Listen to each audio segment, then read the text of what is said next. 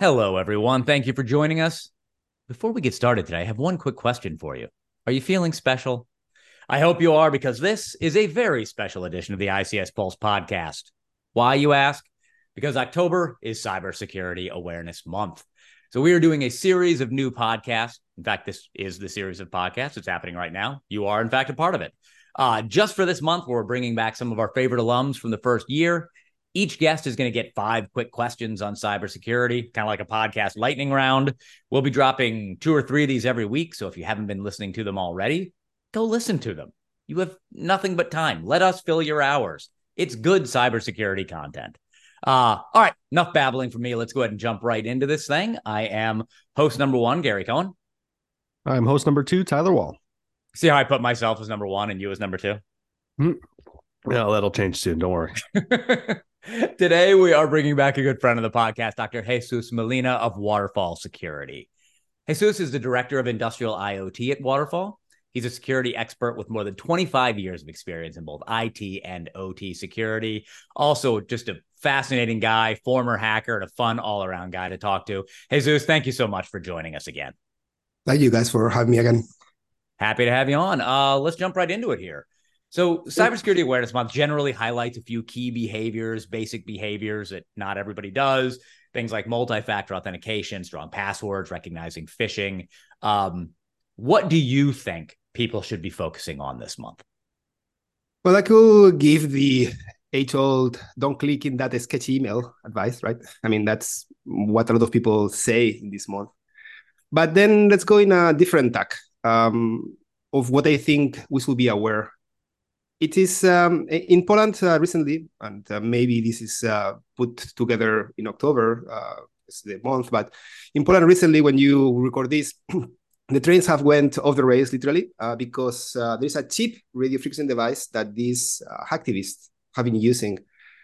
And as a result, they were able to disrupt the rail network in Poland. How this works is basically you send, and we can discuss this later, it's like they send some beeps, and that is taken by the train as like, I need to stop. So this cyber attack becomes physical. Attacks that used to be focused on data, now we are seeing in our daily lives. They have disrupt in the rails in this case, but also we have seen it in buildings. When I was, like 5-6 years ago, I was able to abuse a protocol called KNX, and I was able to switch on the lights. I told you about that in the podcast before. So news this month have been that another building has been, again, hacked.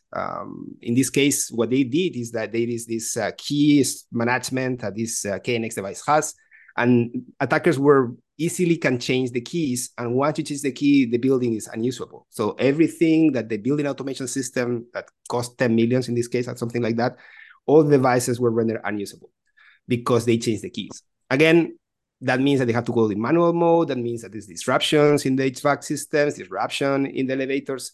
So our own research at Waterfall is showing that year to year, attacks with physical consequences are doubling every year since 2020. And before that, last decade, there were 10 attacks with physical consequences. This year, well, in 2022, our research shows that it was 50. This year, we expect to be hundreds, 20 or 100, something around the hundreds, if it goes as it's been going. So we're seeing attacks with physical consequences doubling every year. So what I think people should be aware is that attacks or cybersecurity as we knew it is changing. And it's changing in a way where like we can feel it in our daily lives, the consequences of a cyber attack. So an excellent segue into our next question. What trends or developments in cybersecurity are particularly excited about heading into 2024? Well, we, OT cybersecurity people, always pitch ourselves against IT people. This is like, or against, I would say, the IT tools should not be used in OT for cybersecurity. And IT, it's it's about data. With OT, we are about operations. What we want is to, again, keep this physical attack not to happen, to keep operations running. But what happened last year, and people are starting to use, and there's a community around it, is what we call cyber-informed engineering, or CIE, I guess. And this is OT going to the other side, going to the engineering guys and say how we can abort a cyber attacks using engineering grade tools. So we're saying that OT, rather than like use the common risk way of doing things of like, oh, probability multiplied by consequence is risk. It's about, we don't care about the probability because that changes all the time. I care only about the consequence. Is it the same as like when you build a bridge? You build a bridge and you find the right place to put the bridge, and then you try to get the 0.0000001% probability or no probability that the bridge will fall in case of there is a lot of people going through the bridge. That doesn't happen in cybersecurity today. There's a 3% probability that this firewall is hacked, and we're okay with it because the consequences are data being stolen. The consequences are not people dying. So people have taken that approach to cybersecurity, and this new way of looking at things and has been promoted by the Department of Energy. They have created the framework for cyber-informed engineering, and it was based on like 3 books, basically, the Secure PHA, and which talks about hazards and how to put that in cybersecurity, the countering cyber terrorism and secure operations technologies. It's 3 books. But they put all together last year, and a committee has formed around it. They are trying to use engineering grade tools such as relief valves in the case of a cyber attack in a dam. These relief valves will prevent the attack to do physical consequences. You can reach so much, but only affect data, not consequences. And again, it's incredible the community is being formed. So I'm very excited to see what this brings us 2024, what tools appear that use these concepts, and what new way of like evaluating risk appears by using this new like trend that is going to engineering rather than to look at IT and say, what can you do for us? Interesting. So I know you've got some hacking experience in your background. I don't know if this will come from that experience, but can you share a memorable experience or a case from your career that really highlighted for you the importance of cybersecurity? Well, I know that I hacked that building in China, and this skyscraper, and I was able to control every room. But let's do something different. Let's do something different for this one. And let's go back much farther in the past. And let's go back to 1992, and 1992 in a high school in Spain. And there is this very handsome teenager looking at the screen, right? And in these times in high schools, there was no internet. Internet was reserved for universities, and definitely was not Windows. Windows was released that year in 1993, Windows 3.1. And so this kid is looking at a screen with using DOS, which was the operating system that most computers used back then. And suddenly, all these letters on the screen start falling off to the bottom of the screen. So like you start typing and the letters start falling. The kid was mesmerized. It was like, oh my God. Because he was looking at one of the first or the most known viruses back then, which is called Cascade, which was installed or like was there was no internet, so people have to use a floppy disk, and the floppy disk was infected. And when you put the floppy disk, then the computer got infected. And what was one of the first viruses? And that year also there was another virus running around we called Michelangelo, which they said that in March will like make all the computers go bonkers. So while this kid was mesmerized, the lady that was on control of the high school lab was not happy, So he decided to buy the most like amazing tool that was back then to prevent viruses, which was Norton antivirus. The Norton antivirus was like amazing back then, It was like, oh my God, this tool that can like find these viruses. So all the high school, there was this senior guy that was in charge of it, that this kid that was in the sophomore in high school, he didn't like. Because he wanted to put a virus there for some reason, because he thought it was fun and cool. So this kid every day will go and check if there was viruses in the high school network. And he will find viruses sometimes, one day the other one cascades, maybe there was another one. So that happened every day. Every day these kids will go open the thing. The first thing we'll do is go to every computer in the lab and check if there was viruses using Norton. So one day, he started to check if there was viruses in the lab. And every computer in the lab was infected by a virus. And the virus happened to have the name of my town, which is Tarragona, for no like coincidence. And every computer in the high school was infected. And it says infected in the master boot record. It said like MBR, master boot record, infected. You cannot delete this virus. You need to wipe out the computer. So the lady that was in charge, the professor that was in charge, got crazy about it. It's like, oh my God, we don't want to, these computers are expensive. They are new. This lab is brand new. You know, you have to like erase everything, get backups, get it down. So they did it and they rebooted. And again, the virus again appeared. So my question to you guys is, how do you think that happened? How do you think that somebody with no computer experience, as this like good-looking teenager had, was able to infect without internet every computer in the high school? I don't even know that I have a great guess on that from 1992. Yeah, I don't know. I would have guessed a USB maybe. I don't know. There was no USBs back then. Yeah, it was only floppy disks. Yeah, you have to understand, Tyler wasn't born in 1992, so. Yeah, good times. So anyway, so no internet, no, like only floppy disk. So what this kid did is like he figured out one thing that is very in right now. Everybody's talking about, which is supply chain. Supply chain attacks. It is like he didn't know how to code very well. He was not able to do a virus that infected the master boot record, but he knew one thing according to the books he read, which is like he understood how the antivirus worked. So he got the keys, unlocked where the antivirus was stored. These floppy disks were writable if you put a tape on it. There was a little like a window, and you put a tape on it. And then he rewrote it in a way where like he added in the signatures, because antivirus work like IDSs work right now. It finds a common signature in every virus that is only common for that virus. So what he did is to find something common enough that is in most executables, but not common that is everywhere. So he placed that signature in the signature, like in the signature thing of the antivirus on the floppy disk, which contained all the signatures. He had one more line saying like virus Tarragona, this signature, which was common but not very common, and delete the master boot record, because like delete the computer because the master boot record is infected. Which the reason why he did something so strong is like he truly believed, according to what I read, that he truly believed that I've seen that all the computers were infected. People will automatically said it's not the computers that are infected, it's the IDS, like it's the antivirus which has been corrupted. But actually what happened is when like there is like a huge shock and like everybody is on like, oh my God, everything is infected. People don't think about it. People think like we have to shut down every computer. We have to clean every computer. They don't think that cannot be possible. How is that possible? So yes. So back again, like how this attack work is, and that's the takeaway from this awareness month is that don't trust. Because you have a nice ideas, because you have a nice antivirus, because you have these things can be corrupted too.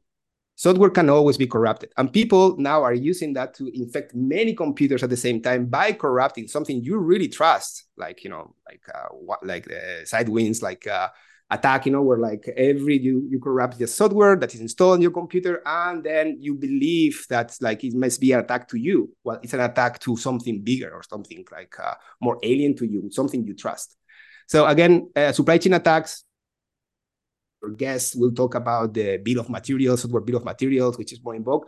But this is one concept that's the first attack of like supply chain attack I know or experience or anyway that I know that worked. So in recent years, obviously, we've seen a lot of cyber attacks occur, from JBS, Dole had one, Honda Snake. What have we learned from recent major attacks? Well, again, like I talk about the physical consequences concept, and from the Poland attack in the disturbance or on the railway in Poland and the KNX problems I talk. But then we're learning in recent attacks is that people are abusing very legacy things, very legacy protocols, things that are there for a reason, has not been changed for a long time, and have a huge impact in the system. Let's forget OT for a second. Let's talk about email. Email is something that I am amazed that 20 years ago, and email today and email 20 years ago, we use the same protocol, SMTP. Is quite similar how email is sent. It's quite easy to corrupt mail servers the same way we used to do it.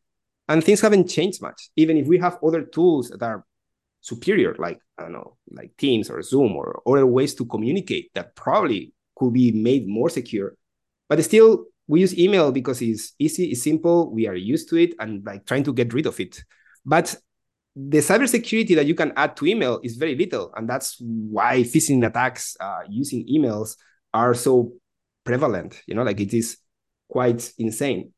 So going back to these more OT attacks, which are the KNX attack or the attack in the police railways, both use something that everybody knows that is kind of like, this attack that was happening in KNX was known since 2021. So it was not something unknown. And we know KNX is like a very bad protocol when it comes to cybersecurity, but people use it because it's convenient. And the same thing happens with this convenient way of signaling to a train that needs to stop because it's convenient. So what we are seeing in these attacks is people are starting to go through things that, are kind of hidden, but once you find it, it's very easy to abuse.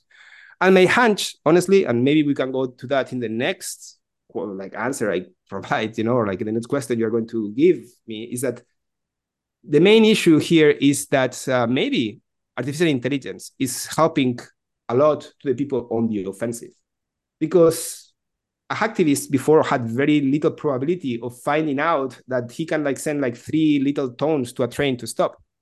But now he has a research assistant next to him that can provide all this information that was hidden. We'll have to do a library or go to the internet and ask.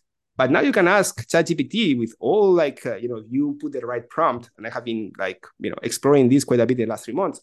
Hey, tell me ways where trains can be stopped. Obviously, you have to give him a good context where why are you asking this question. But if you do, he will give you an answer. And they're well, trains can be stopped for faults using the signaling system. The signaling system works like this. And you're wait. Tell me more about how this protocol to send. This is a known protocol for everybody. So, and people can escalate that. And they say well, make me a program. What kind of radio device can I use in order to send data to that train? Oh, the frequency this protocol uses is 100. So what we're seeing is, again, people abusing things that were present before for a long time, legacy protocols, the advent of ChatGPT, and all these things boil down to a very bleak 2024, where we are going to face offensive attacks from people with low knowledge of things that are quite sophisticated for their knowledge. Now you're just making me sad. And I think I know what your answer is going to be to this question, but what emerging technologies do you see impacting the field of cybersecurity in the near future? Yeah. So first, I don't want to make you sad. I actually I find the fact that we are going through more a way to evaluate risk, which is based on engineering ways of looking at things, a total shift, and something that can really prevent real bad things to happen because of the advent of artificial intelligence. Which honestly, if you try to go to ChatGPT and said, hey, make me a malware, obviously it will say no. And if you try to use it, and I have used all tools that are available, Pentest GPT, Worm GPT, whatever GPT, whatever tools or programs you use, which are based on these large language models, you're going to find that they are slow, that they're not going to give you a lot of Reddits, and really, they're not really good on trying to find vulnerabilities. However, what they're really good at is to be your research assistant, the person that does the things that you didn't want to do. You know what, this PLC, I know, because you are the expert, I know that this PLC has a problem, but now in order to find the problem, I will have to do this fuzzing on every port. Wait, ChatGPT, can you create a program which sends a network packet to each port in this PLC Siemens using the headers required by Siemens PLC, and do a random keep iterating with random possible things with these modifications, and then you basically have create and it will do it. It may have some flaws, and he may not be right on the money in the first try, but he will do this fuzzing program for you, targeted to the PLC you want to, and doing all these things. And he will do it because he said, look, I'm doing some people think that ChatGPT and all the other things will not do certain things. But if you say, hey, I am a cybersecurity researcher, I'm doing research, I own all the computers, and I have this prompt in the first thing, so I copy paste, or now you can actually do it, US starts and it gives the prompt right away.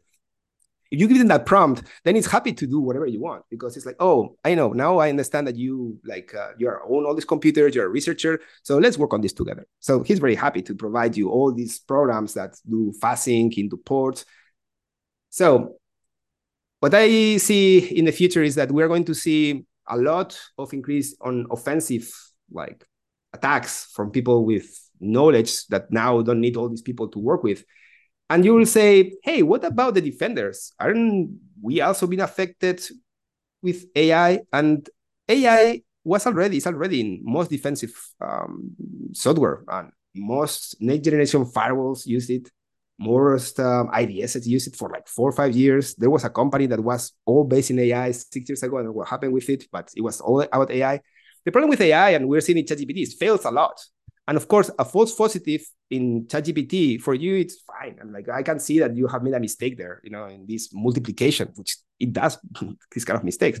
But it's not bearable when you are doing an IDS. You send showing 10 errors alerts to somebody, they will disconnect the alerts. So AI using by the defenders is not as good as using by the offensive, that they can be okay with mistakes. Okay, we fail with this one, let's try again.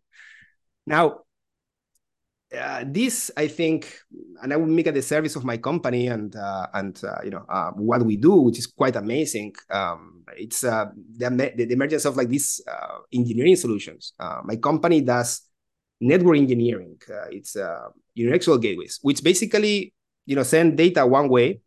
And we released last year, this year actually in January, the WF600.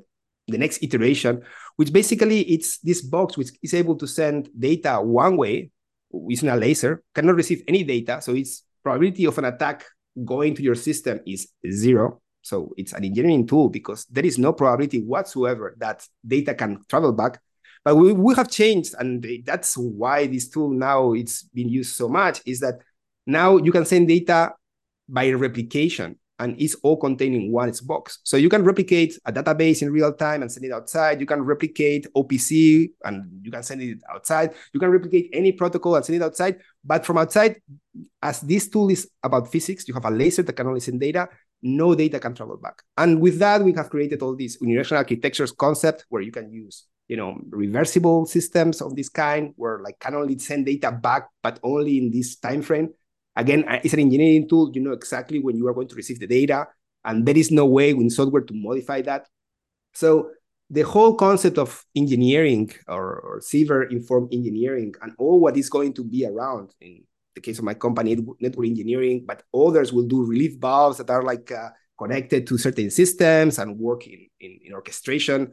And the community that is creating this emerging field of cyber-informed engineer, I think it's going to be impactful. So I think in the offensive, AI is going to be very impactful. Cybersecurity needs to change and be much more resilient and much more understanding that there will be newcomers that have never done it, but now they have this tool that help them creating all these programs. And now for when systems are much more critical, we need to step up.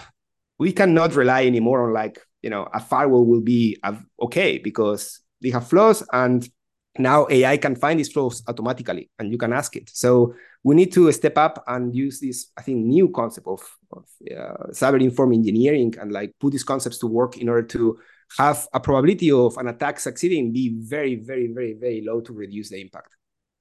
So we like to end these off on a fun question. So our fun question for you today is, what is your favorite movie that has something to do with cybersecurity? It could be a movie or a TV show. This is also the safe bet when somebody asks you that, today say Mr. Robot, which I love. Mr. Robot is a series. But to be honest, I am the person that likes way more these other movies, which are not as close to reality as this would be, like Die Hard 4.0 or Life Free or Die Hard with our John McClane and Bruce Willis acting and jumping and like the lights changing while in real time and the bridges collapsing, because who knows what. I like these movies. I don't know, because I don't know. You don't want to get involved on tackling the concept of how he did it. You just want to say like he did it. Honestly, like one of the movies I enjoyed most this year has been the Mission Impossible. Have you seen that Mission Impossible movie? The Dead Reckoning, I think, was the most recent one. Yeah, the Dead Reckoning. Have you seen it? Yeah, I have. Yeah, I did see that one. You liked it? I did. Yeah. I mean, I like it too. they're like all of the Mission Impossible movies are essentially the same. They're all kind of dumb if you poke beneath the surface a little, but they're still fun to watch. But this content takes an artificial intelligence trying to just hack the wall, and it uses like social engineering to talk with people, to do things, and like it's just a little bit all over the place. And I think it goes to a time, and there is like many movies and artificial intelligence try to take over the world, But this one, I don't know, it feels like having like Tom Cruise, and like he was in my times.